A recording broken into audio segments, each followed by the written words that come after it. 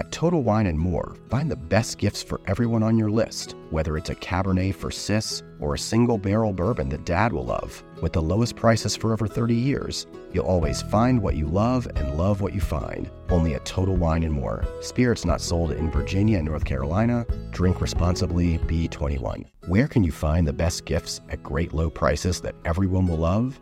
At Total Wine & More, of course. With so many great bottles to choose from.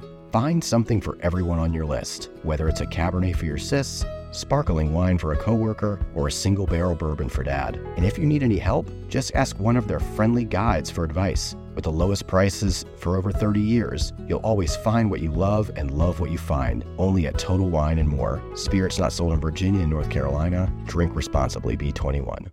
Hi everyone, it's Kristen. Our team has needed a little extra time to take care of our families and ourselves recently. So this week, we are revisiting a favorite, especially comforting episode from last year. I hope you enjoy it, and we will be back with you soon.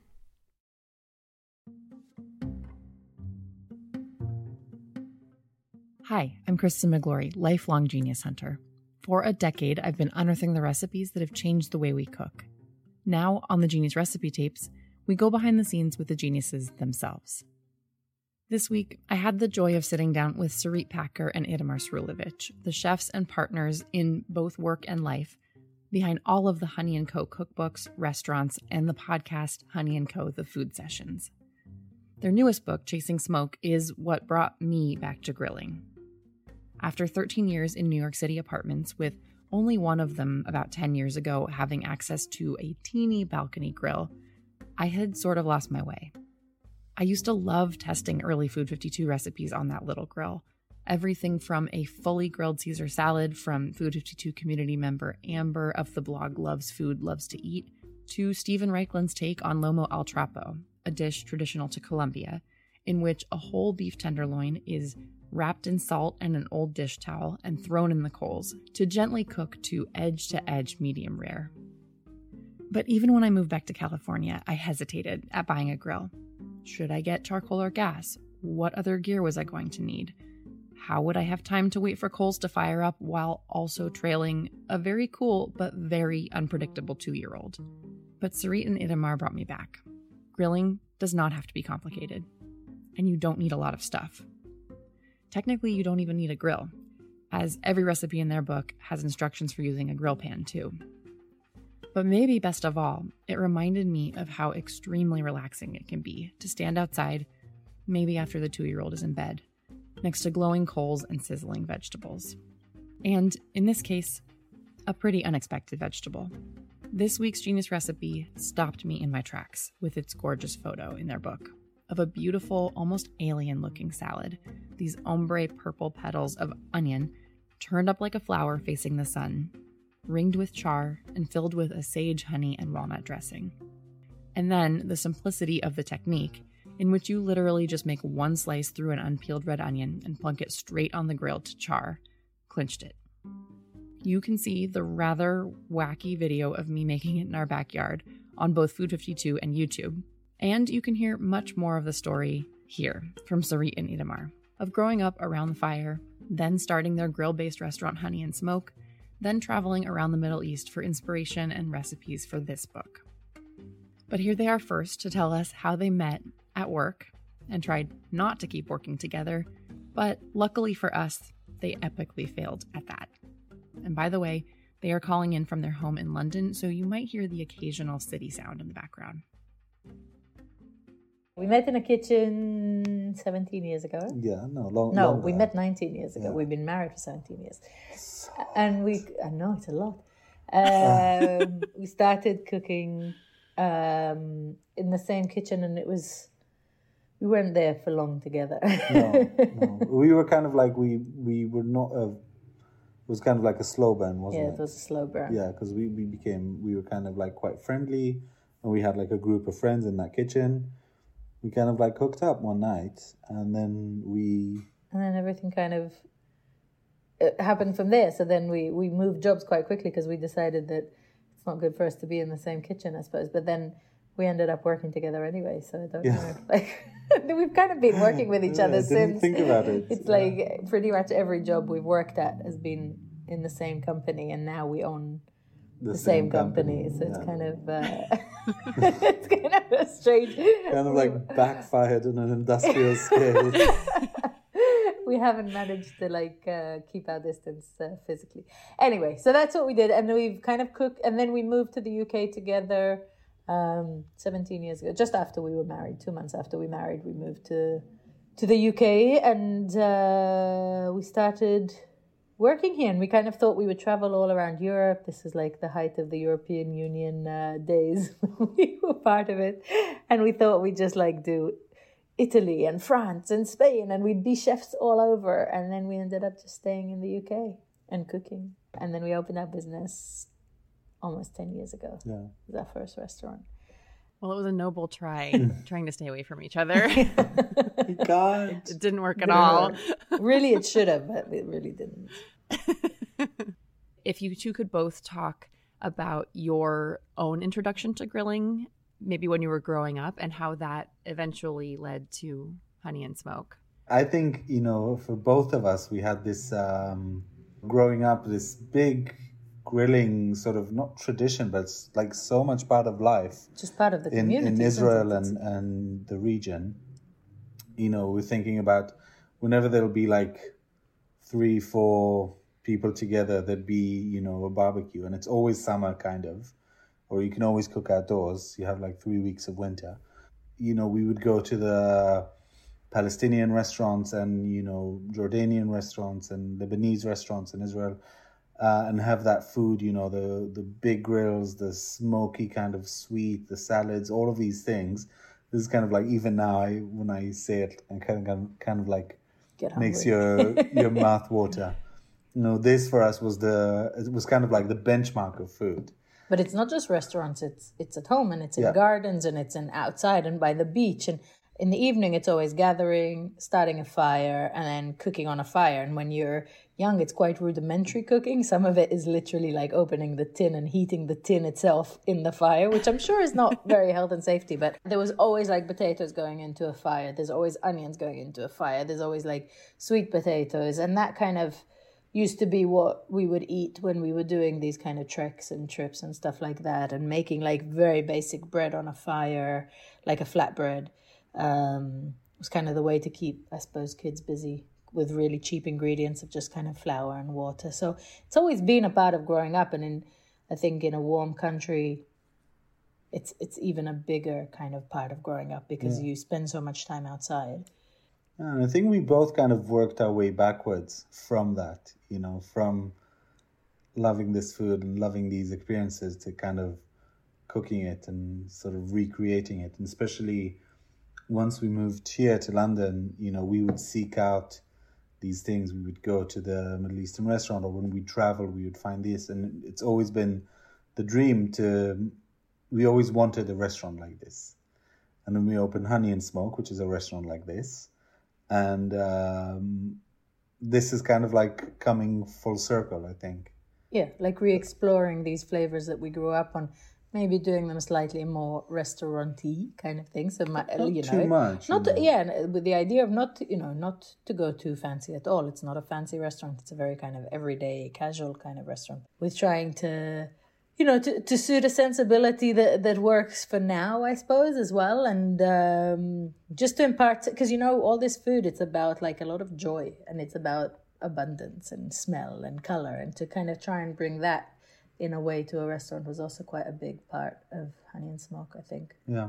Could you just share a little bit of how you ended up writing this book? It was kind of a little bit of a con. Because the book that we sold to our publishers was a restaurant book, like a Honey and Smoke, the restaurant, that cookbook.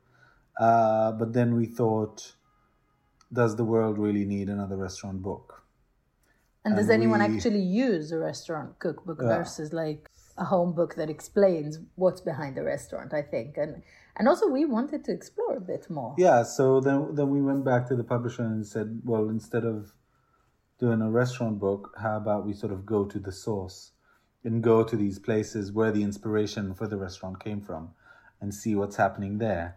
And, let's see what's happening on the ground. Let's discover new things. Let's see what the these traditions are, what is still alive, what is not, what is relevant, just to like mix things up. We also we left the region 17 years ago. Yeah. Or it was 15 when we started writing the book. But we wanted to even though we'd been back traveling, of course, in this book, even though we say it's about these kind of 5 trips, of course, it's like a culmination of many, many visits over the years and stuff like that. But we haven't actually lived in the Middle East for many years. Yeah. But we just felt that instead of just saying, this is how we do it, that's the restaurant, eat the food, we wanted to go back and see what is still being cooked, what's changed since we left, what's happening kind of in as many countries as we could fit in, and just try and give a feel of what made us want to open the place in the first place. Yeah. And I think the publishers were quite happy with that idea. Yeah, well, we said, instead of the book that we said we're going to do, we're going to travel to 12 countries, and potentially it's going to take us 3-4 years. And then they said, how about you go to 5 countries and hand it over next year? And we said, meh. And then we said, uh-huh.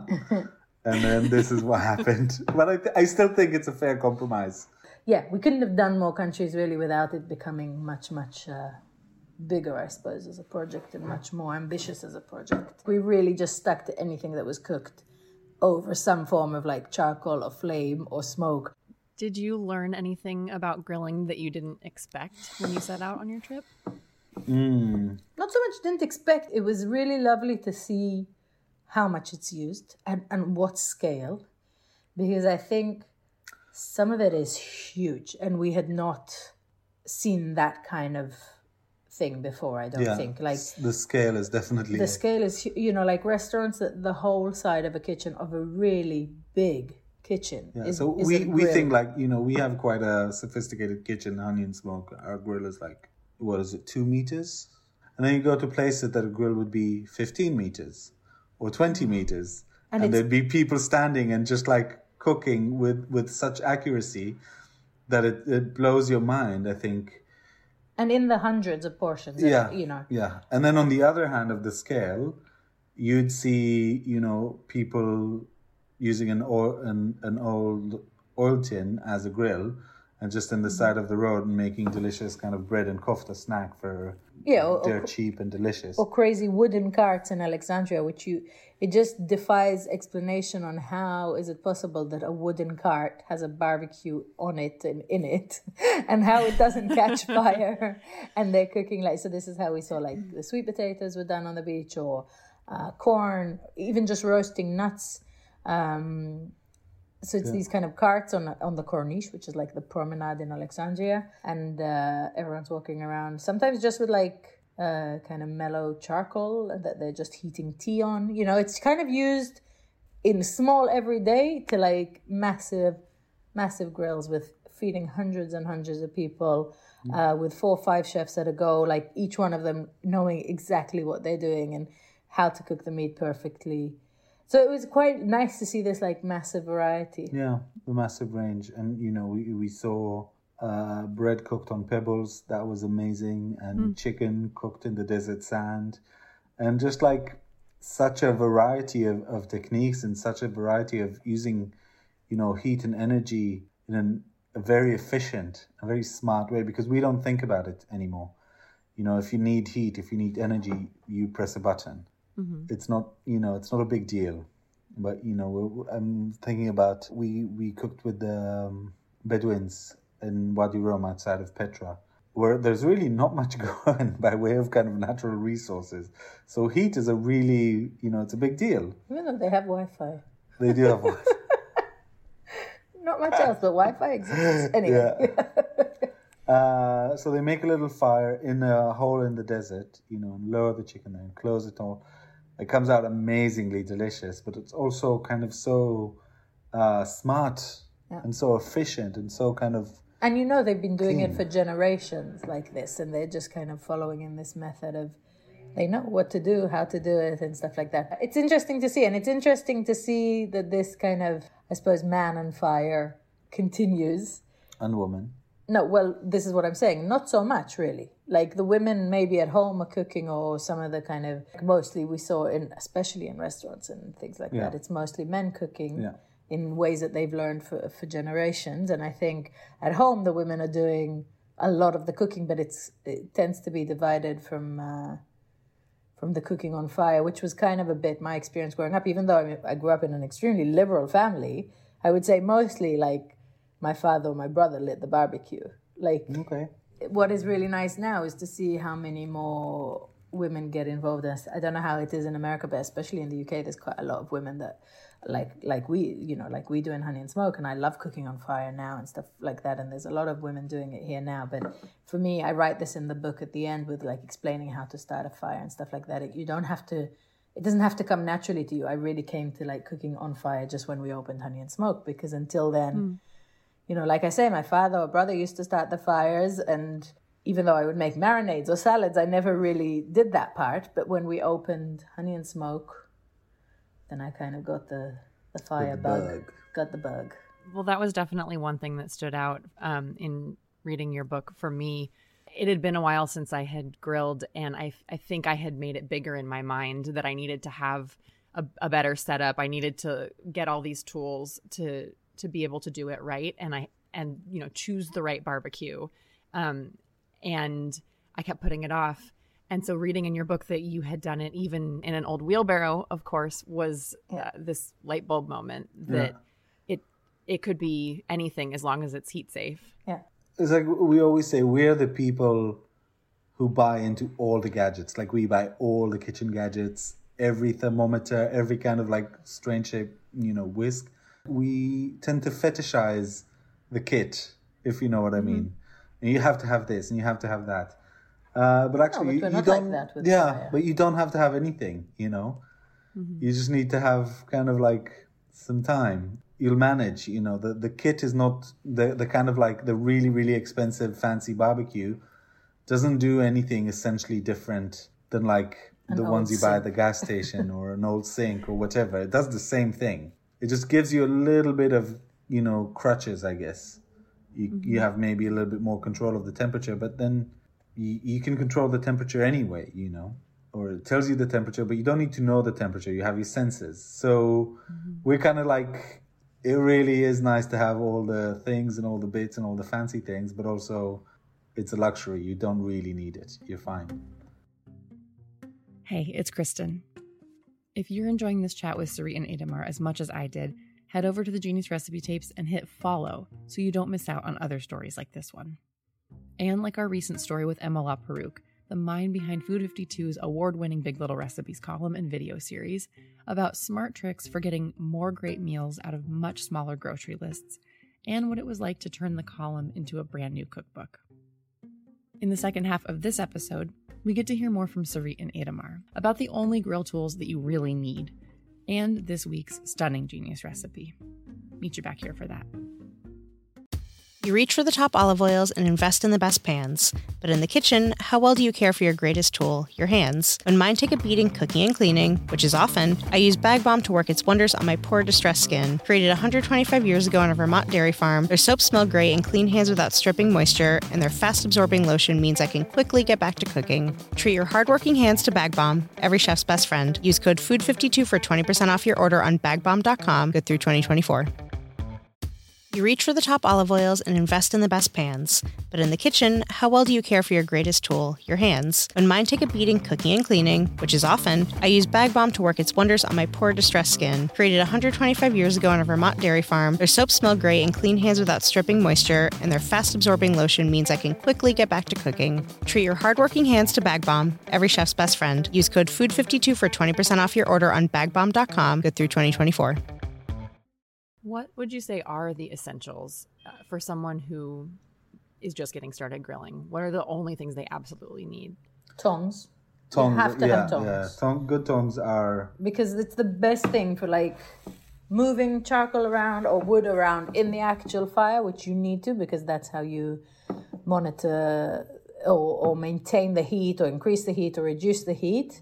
Plus, it's the only way to lay stuff safely on the fire without burning your hands or anything like that, and then removing it. So a good pair of long-handled metal tongs. That said, we don't have. At home we don't, but we do in the restaurant have several. We need to bring some home. We should. Then what else is really important? Your actual barbecues, your actual grill setup, again, it can be something very, very basic or very, very complex, but even if you have something basic, you do need to have enough space on it to move things around. So you will have like somewhere that's a little bit hotter or a little bit less, and you need that room. And you do need sort of air circulation of some sort. So, oxygen is quite important. But that's not something you need to even make sure you prepare. You just need to have oxygen. Yeah, it's there. You need patience, because patience is like a must, because you've got to allow time for the fire to come up and really burn out and then mellow down. Because really you only want to be cooking at the stages where it's starting to mellow down. So you don't really want to be cooking on a flame at any stage. And then maybe like a good brush is good if you're brushing marinades on, but it's not an absolute necessity. There's a few things that are really good to have. A good spatula, in case something gets a bit kind of stuck, so you can go under and kind of release it carefully without losing all that char. You don't need much, really. No, you really don't need much. But that's the thing, it's low-tech cooking. It's elemental. And, you don't need much. Even for a brush, we always use, like, when we grill, we only use, like, half an onion that we kind of, like, put a fork into, and we use that to brush the grill or to dab marinades. It works. Yeah, but you can also use, like, a bunch of herbs and, like, dab that in oil and brush them over. It also helps kind of flavor and a scent. There's a lot of things you can use, but you can make do with quite little kit. You need an appetite. Patience and appetite. You don't buy those. That onion trick that you're describing of cleaning the grill, how does that tie into the onion of this recipe that we're talking about today? It's kind of like a trick, but like everywhere we went in the Middle East, everyone's doing it. So the first thing you smell, whenever you go to like a grill house or someone grilling, the first thing you smell is that onion on the charcoal. It's on the grill. Sorry, and it's such a distinct smell even before you taste it. And then in every kebab shop, every grill house, and every people grilling, there will always be kind of like, you'll get your meat, and it'll either be threaded with onions and tomatoes, or you'll have like a separate skewers of onions and tomatoes. And more often than not, this would be the tastiest thing in the meal, because the onion on the grill gets such a delicious flavor, that smoke, of course, but it also kind of like becomes very, very sweet. Yeah, it caramelizes all the sugars in it and all that thing that you kind of in your head think of onions being kind of a bit astringent or bitter. I'm not really sure how you would describe an onion flavor apart from it being oniony. Yeah. But as soon as you cook it or you grill it and that smoke goes in and grills, and that's, like Itamar was saying, that smell of rubbing that onion on the grill and it just starts to char. This is for us the smell of starting the barbecue. Yeah. This is like the first thing. It's like the ceremony, I definitely remember as a kid handing my dad this like little dish of oil with the onion and the fork, and then I know that we do it before every kind of service. And it definitely seems to be something that is threaded throughout everyone that we met. This kind of smell and all of that makes us think of onions and what to do with them and what happens with this onion once you've cleaned the grill. But also these skewers of onions is like a lot of stuff that we wanted to represent in this recipe, I suppose. So it's not a traditional recipe per se, but it's very much a recipe that comes from all these sensibilities of what. Yeah, and then the little sweet and sour dressing with the herbs and the walnuts, that worked really, really well for us. And that's kind of very much, a southern Turkey thing, that they're very, they're big on their sweet and sour, the nuts, things like that. Yeah. So we just kind of like mixed it up a little bit. And what I love about this dish is that, the onions kind of, they get really char on the cut side, and then they kind of steam inside, so they're really, really sweet. They lose their kind of astringency and sharpness, and they just become very, very sweet, but also still have the crunch, which you wouldn't get if you roast them or boil them or something like that. It somehow works. And then, with the dressing on it, it can be like, like we were saying earlier, onion is a vegetable. It's like, usually you have it with other things or, as a base to something, but it is something on its own, and it's nice to let it shine alone every once in a while. I wouldn't be that surprised if I ate a whole onion, but seeing my husband eat a whole onion was also a huge endorsement, because I don't think he ever would have thought of onions as a vegetable. Everything else feels secondary because they're so flavorful.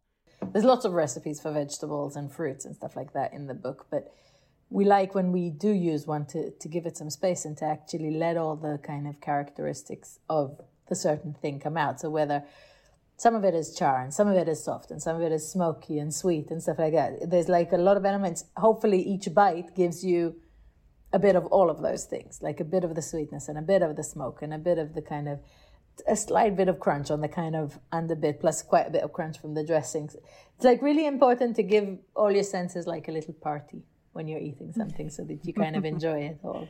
And if you're out by the grill, then you're also getting the smell of the smoke, the sight of the crackling fire and the sound of the crack. Like all of those senses are activated too at the same time as the This is what onion is doing other things. It is, but this is what's so special about cooking over fire, is that it's not just about the food that comes off. It's about everything. It's like a ceremony. It's a time to enjoy. It's looking at stuff and reconnecting a bit to how we cook and how we used to cook for generations, and all this kind of desensitized stuff of using inductions and electrics and, you know, all of this stuff or pots that are wonder pots that you just put everything in and close it and you don't see it until it's cooked, you know. It's like the exact opposite cooking on fire. It's like re-enjoying everything to do with it, so that you, as you're smelling it, you get hungry and you enjoy it, and you see the color changing and you have a few things going, but you also kind of take your time, and people hopefully you know enjoy with you and stuff like that. You kind of take it easy and you have a drink.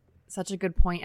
And also it's one of the things that makes this recipe such an approachable one. Even if you don't feel super confident with your grilling abilities, the fact that you just literally cut it in half and let it sit there. Yeah. You don't need much skill. Have any? No, it's great. It was the perfect re-entry for me.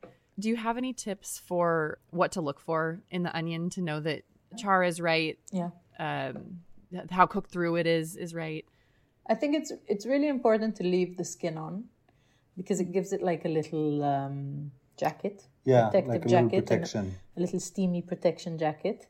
And to leave the core in so that it stays intact, because what you don't want to do is peel it and remove the core and then char it, because it will fall apart and you won't get a really good kind of even thing. And you want to choose kind of good medium-sized onions, I suppose, like fist-sized kind of onions, not too big, so there's not too much water there, but they have like a nice intense flavor. And actually, white onions work as well as red ones here. Red ones are just prettier. But it does work really, really well with white ones, but the red ones are just so much prettier.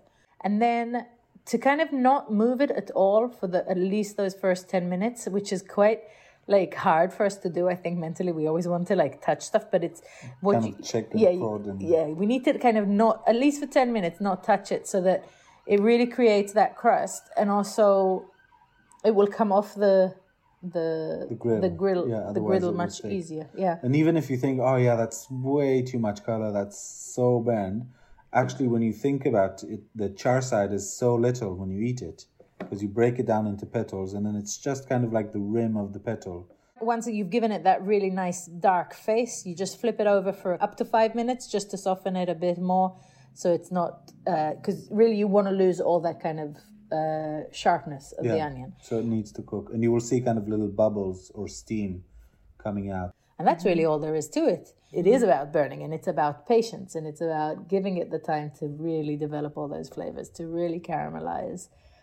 And then you get an amazing dish from it. But it's not about putting it, moving it, flipping it, changing it, tossing it, all these kind of things. It's the exact opposite of all this like hyper-attention food.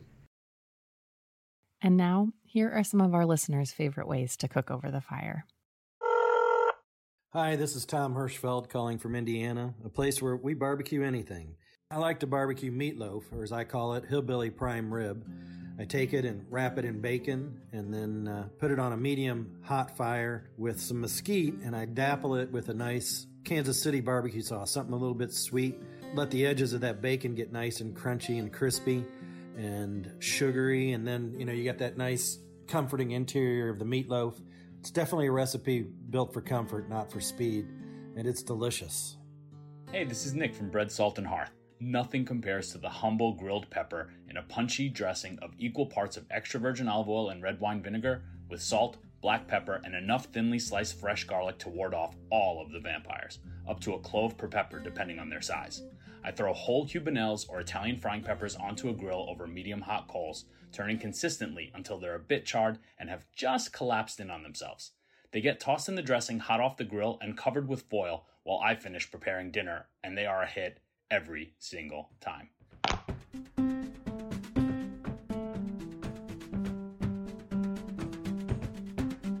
Thanks for listening, and my thanks to Sarit Packer and Itamar Srulovich, the chefs and partners behind London's Honey & Co. restaurants, cookbooks, and the podcast Honey & Co. The Food Sessions. Their new book is called Chasing Smoke. Our show was put together by Coral Lee, Amy Schuster, and Emily Hanhan. If you have a genius recipe for me to run with in my recently rekindled relationship with the grill, I would always love to hear from you at genius@food52.com. And if you like the Genius Recipe Tapes and the Food 52 Podcast Network, the very best thing that you can do to support us and help other people find the show is to take a moment to leave us a 5-star rating and review, or send this episode to someone who needs a boost of confidence to become the true grill freak that they were meant to be. Thanks so much. Talk to you next week.